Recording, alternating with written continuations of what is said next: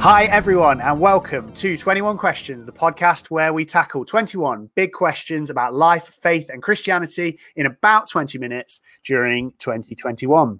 Yes, Mike, you're in a different place. You're at the church building. I'm in a different place. I'm out in the office because the kids are going to get home soon and I've been kicked out. But anyway, just to say, my name is Rich Jones and I'm a pastor at Living Rock Church. Have been for 16 years or so. And this is my good friend and colleague and fellow pastor, Mike Shooter. And it's a joy to be with you again. Yeah, we are now into episode 9, but the whole series is available on our YouTube channel, Living Rock Church. You can also get audio versions of all the podcasts on all major podcasting platforms. Just search 21 Questions. You can head over to livingrock.church/21 questions, and you can find everything there. And all the links you could ever need anyway will be in the description below, so don't worry about any of that. So we are back for part 2 this week of God versus Science, Who Wins? In the first episode, we covered more the origins of the universe and physics and cosmology. And in this episode, we will look more at how the universe sustains life and biology. So it should be fun. Yeah, and we talked a bit about the origins of the universe and then got into the point of, well, here we are, we're talking, we're having this conversation. And if you're alive today watching this, if you're dead today watching this, that's really weird. But if you're alive today watching this, you got to ask the question, am I here by luck? Am I here by chance? Talks about how tiny we are in the context of our planet, which is small in the context of our massive solar system, which is small within the galaxy, etc., etc. And then you've got the universe on top. And the fact that we are living, breathing, rationalizing, conscious beings with the ability to think and question. I mean, we're asking 21 questions, so we can do that we can moralize, that we can create in an environment that allows us to do all of those things, to exist alongside other humans, to exist in the context of other animals, plants, and all the flora and fauna that we live amongst, and on a planet that sustains life all over, apart from some incredibly harsh parts of it. Are we just lucky? Or is there some form of intelligence, some form of creator behind all of this? And to provide an environment like Earth that sustains and permits life to go on requires an absolute balance of multiple things, physical and mathematical laws and rules that allow that to happen, including super fine definitions of gravity, how much gravity there needs to be, how the way that electromagnetism works, and how everything kind of stays within a safe distance of one another. And I've heard it said, simply put, that if you change just a little bit of the laws and the constants of nature, then the whole universe will change and essentially probably just break down, or certainly the opportunity to live. And that kind of, simply put, is thing like the Goldilocks principle, which is that everything has to be just right for life to exist in the way that it does. Yeah. And that kind of the technical term for the Goldilocks principle is like fine tuning. And for me personally, I think fine tuning is one of the scientific theories and disciplines and stuff that it probably most convinces me that there is intelligent design behind the universe from a scientific perspective, because when you start to look at fine-tuning, we'll get into that in a second, essentially you're talking about ridiculously out there numbers that you just have to dismiss it all as we got lucky. But when we get into some of these numbers in a second, I find that way harder to believe than that actually there's design. If it was a lottery, you wouldn't be buying a ticket. That's how low and slim the chances are. Yeah, definitely.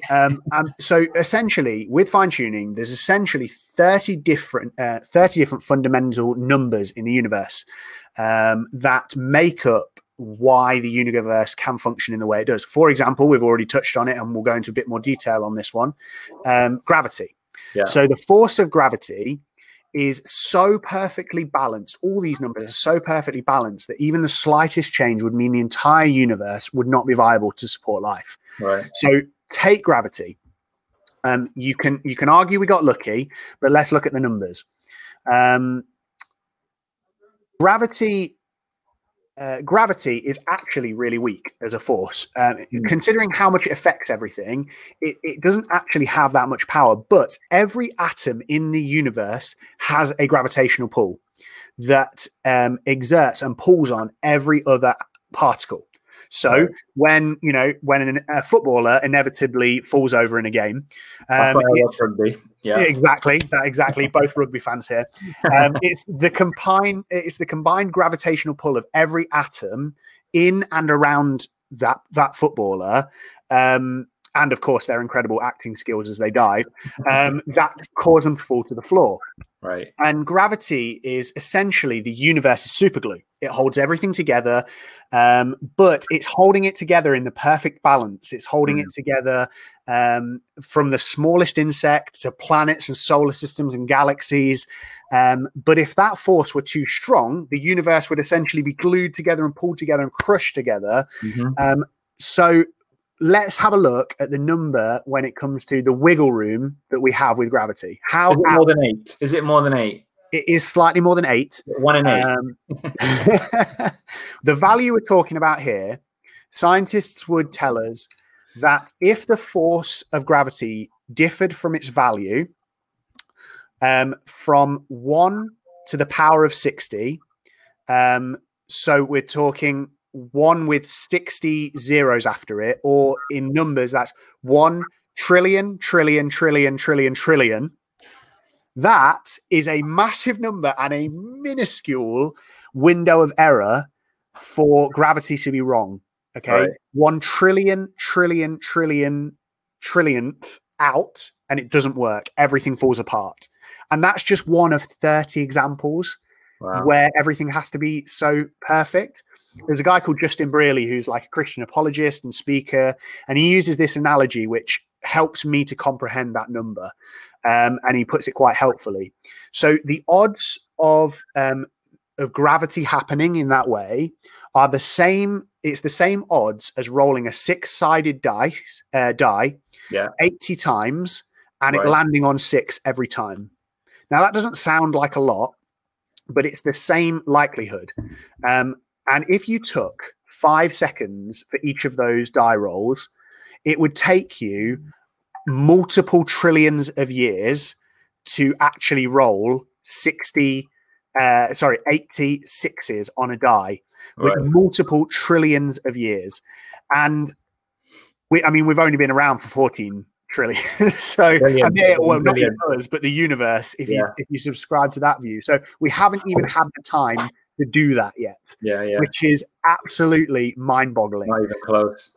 And for me, fine-tuning, this is just one example of fine-tuning, but it's such an interesting topic.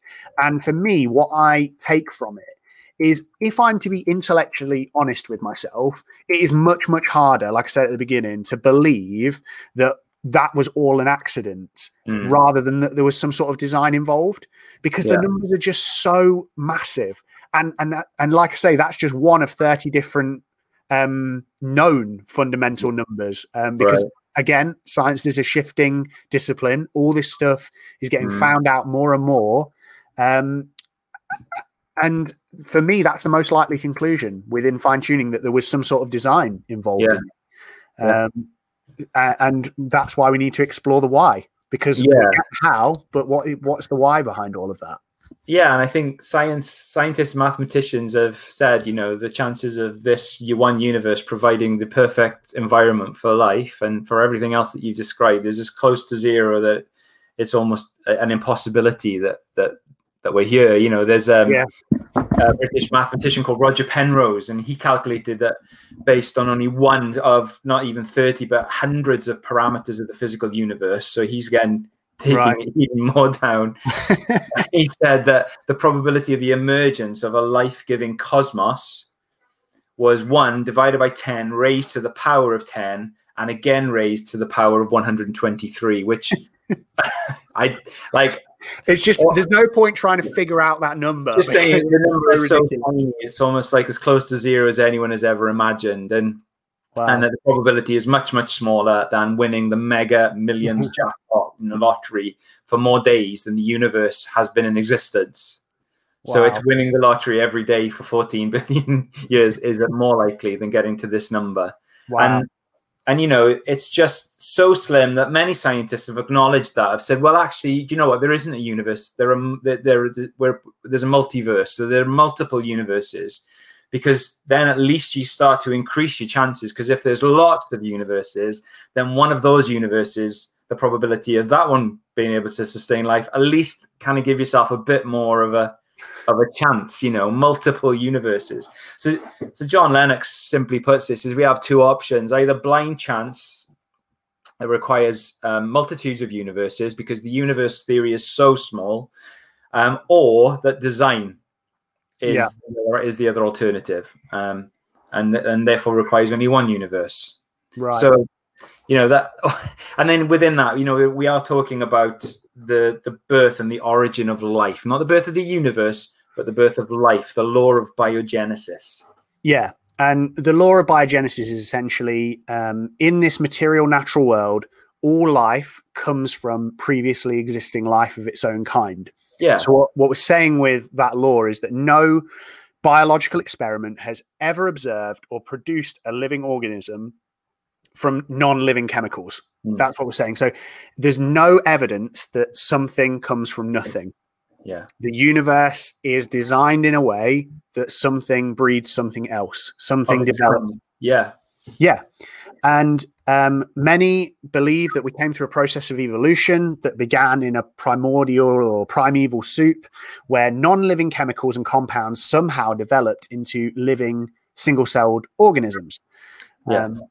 Yeah, and in the mid-1800s, when Charles Darwin's theory of life evolving from this sort of warm little pond, essentially, started to become really seriously challenged 100 years later, when these advances in science, which we talked about, science is constantly progressing and finding out more things. Francis Crick or Watson and Crick discovered the intricate coding and arrangement of the triple helix in DNA, and this DNA being found in every single cell nucleus of every single living creature. So right down to single cell organisms like amoeba. And so what Charles Darwin was describing sounded quite like it could happen. But even with the discovery of DNA, which is found in multiple aspects of a cell, again, the production of this incredibly complex structure just is very difficult to explain of a progress from non-living to living chemicals. Yeah. And again, we talked about this a little bit in the previous episode, but gradual evolution is the current theory. Yet everything we see in nature and in science points towards entropy rather than advance. The idea that if you leave something, it descends into chaos and disorder, not order and advance. I mean, again, I used this example last time, but it's the picture of a garden. If I leave my garden, it becomes unordered and chaos. I mean, to be honest, if you look at my garden, you could argue it's that anyway, but it's in a bit more order if I actually get out there and do something with it. So why would we assume that life began in a way that nature hasn't shown us it developed in any other way? Yeah. Yeah, like I say, progress to disorder rather than ever increasing order, and then when they started to look at cells, and they just thought that the protoplasm within a cell was just a sort of a jelly that held everything together. When they actually started to, through microscopic technology, understand that actually there were organelles, there were systems within the system of a cell, which is itself the basic building block of organs and systems, and that form whole complex organisms, whether it's a human being or anything else, that there are mitochondria and ribosomes and Golgi apparatus, and they all have very specific functions to enable the cell to work properly. You take a single cell organism like an amoeba or other things that have flagellum, the little kind of motors that move them along, and they made 40 distinct separate parts to enable that to happen. We're talking about a single cell organism. And so, it's, for me, it's like, okay, the complexity of life is phenomenal, even down to the simplest single cell organism. And we're saying, honestly, hand on heart, we believe that these things came by chance from non-living chemicals. And I think the Bible gives a different perspective. Yeah. I mean, the biblical answer is that there's a designer and an intelligent, eternal creator who made all things. He's the originator of life. And this does require faith in the supernatural. And when we say supernatural, we're not that word has a lot of connotations, but what we're saying is something that is beyond natural laws and science, something that can't be observed in the natural world. And I'd argue that anything living that comes from something that is non-living is supernature. It's beyond nature.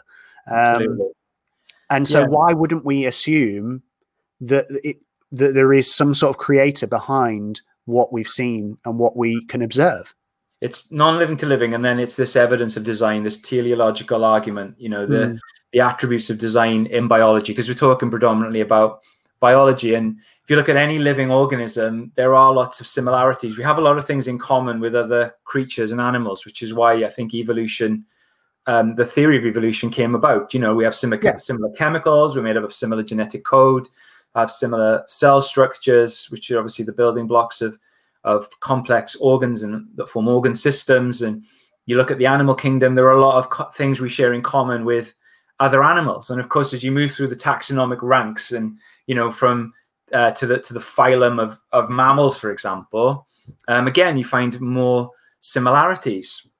People said, yeah, you go, that proves that we've all come from the same origin. But actually, you could also argue that when a designer has a pattern that works, they use that design in other ways to produce other things, but there's still the same essential building blocks behind it, you know, that. Yeah. So it, you know, it kind of, for me, I don't believe that really disproves God. I think once you found something that works, you use it time and again. That happens constantly in technology, in engineering, in art, in lots of different ways. And I think God uses the same thing. And for me, the evidence of sophistication and of intricacy, the inbuilt direction to help achieve a goal, the unlikelihood of things happening independently of design, prove that some things aren't created there or they're not there by chance. There's a difference between finding a rock and finding a watch. One says that could just be there by chance. The other one says, no, this has a designer.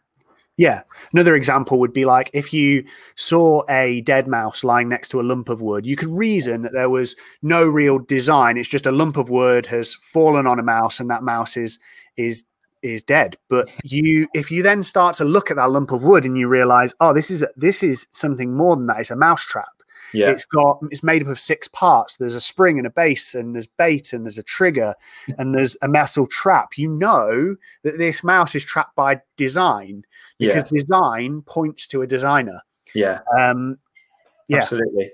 Yeah. And I worked as a physiotherapist for a number of years, and I just want to share this little story at the end. You know, we had a hand surgeon come in and do some in-service training with us, and he talked about the intricacies of the human hand, which is a phenomenal piece of engineering. Like, it's a totally technologically savvy piece of equipment.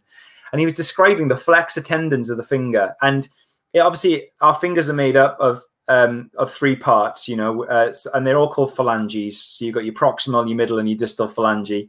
And actually in the hand, there are tendons that run up and attach at different points in our finger joints so that we can move our fingers in different ways. And he was saying surgically to repair a flexor tendon of the finger is a nightmare because of the intricacies of how the tendons are aligned. He said there's a flexor tendon called flexor digitorum profundus, and another tendon called flexor digitorum superficialis. See, it's I'm like 20 years since I worked with it. But what happens is that flexor digitorum profundus passes through superficialis. And so superficialis attaches at your middle phalange and profundus attaches at your distal phalange. And it allows you to be able to do different movements. But he said if that's cut or ruptured in any sort of way, it's a nightmare because the superficialis tendon splits to allow the profundus tendon to pass through it. And so there's a splitting of the tendon so that one tendon can pass through the other perfectly, and together then they can give you the intricacy of the movement of the human finger. Wow. And this is just one little part of our body, one little part of our anatomy that is just phenomenally intricate and just to me spoke of design. And people in the department knew I was a Christian, and one of the ladies came up to me at the end. She said, I know you're a Christian. She said, when I listened to that guy the surgeon describe the intricacies of the tendons in the hand, she thought, there must be a God. Yeah. This can't have happened by chance. And that's all we want to say today a little bit is in biology, there is incredible luck that we're here and that life is able to exist, that life could come from non-living chemicals, and that within that, then the life that's been produced is so complex and intricate, really deserves thought and investigation. Absolutely. The biblical view is that all life began through the intentional act of a creator God who chose to make a vast array of creatures, diverse yet with many similar basic properties, and set them up to coexist in an environment that enabled them to live, thrive, reproduce, and perpetuate their species. Yeah. And really, in all this, like you said there, Rich, we're just saying this is worth some serious thought. Yeah. When it comes to science, when it comes to biology, physics, cosmology, chemistry, with all these different aspects of science, there is a huge amount of evidence that points towards this creator. And I think the purpose of these two sessions really has been, look, if you are looking at faith and saying, I can't go there, I can't allow my head to go there because of science, actually, there's a lot of stuff within science that says there might be something to faith.